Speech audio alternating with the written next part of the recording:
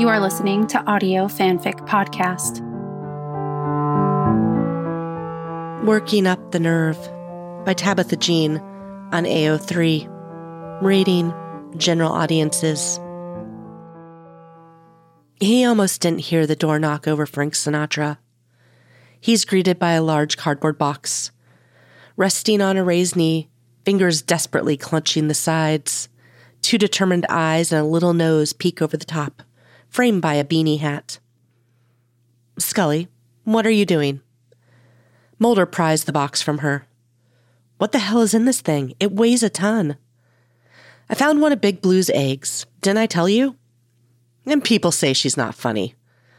Mulder puts the box on the table and stretches his back. Scully has flat hat hair with rogue strands standing to attention, and she wears old sports gear under her big winter coat.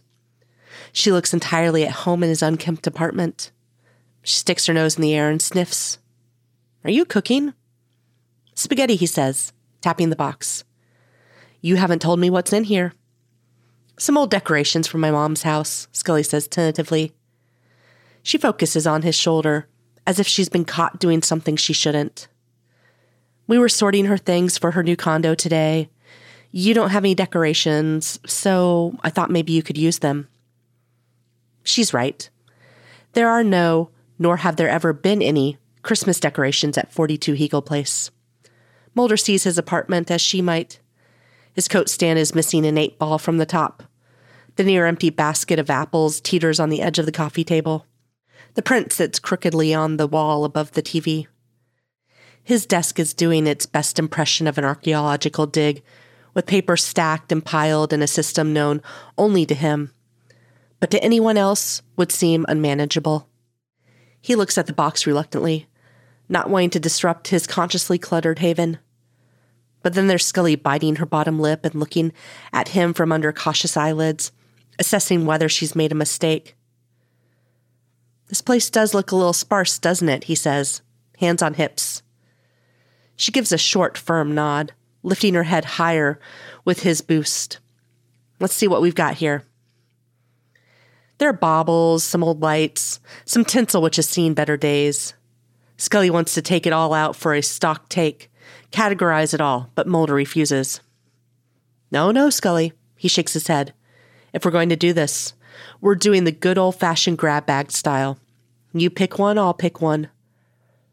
But then we won't know what goes together, or what the right order should be." Two tiny lines appear between her eyes, her equivalent of stamping her foot.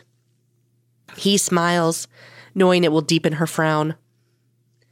"And that, my dear Scully, is how magic happens." Mulder is surprised at how much fun they have.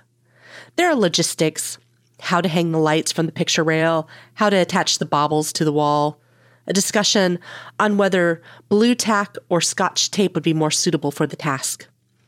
They both sing along to "Fly Me to the Moon" and laugh when they realize neither knows the lyrics beyond the first verse.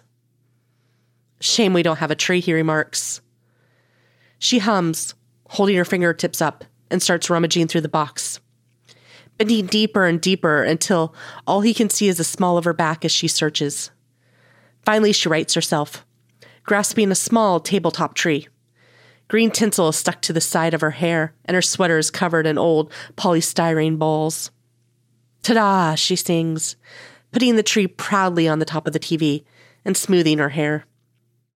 She is bold, purposeful, goofy and generous, searing herself onto his heart so that it burns with exquisite pain.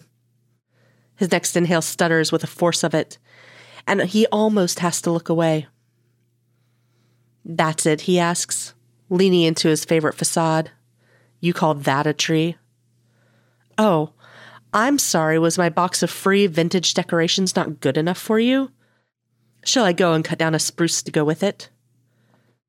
"Look at it. It's the perfect height for Frohickey," he exclaims.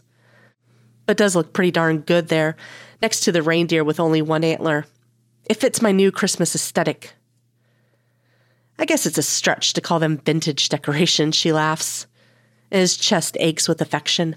He can't remember what happened when he was sick with his brain disease. But when he woke up, it was with the confident knowledge that she loves him. He knows it in the way elephants hear with their feet. He's tuned into their vibrations, into the sound of their depth.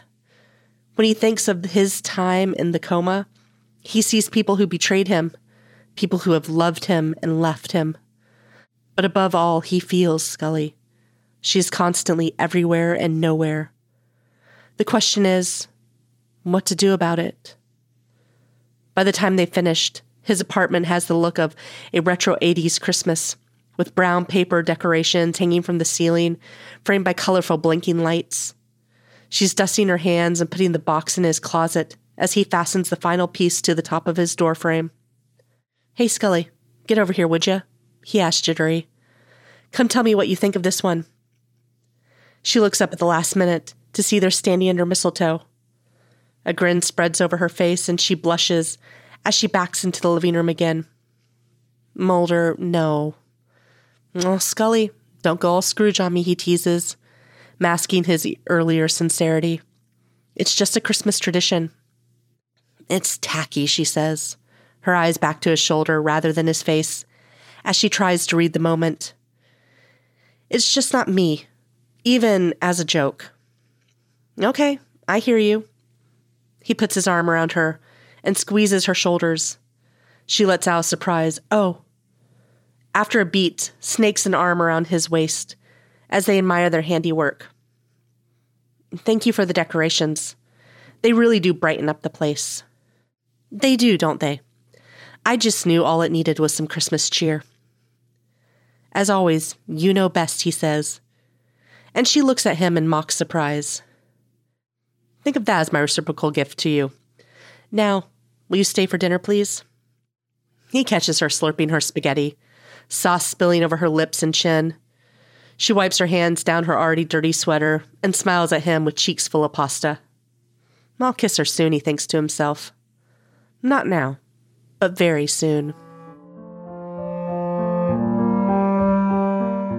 If you like this story and would like to contribute, you can do so by going to our Patreon page at www.patreon.com/audiofanficpod. As a patron, you are granted early access to one new story of your choosing per month. Thank you for listening, and remember, the stories are out there.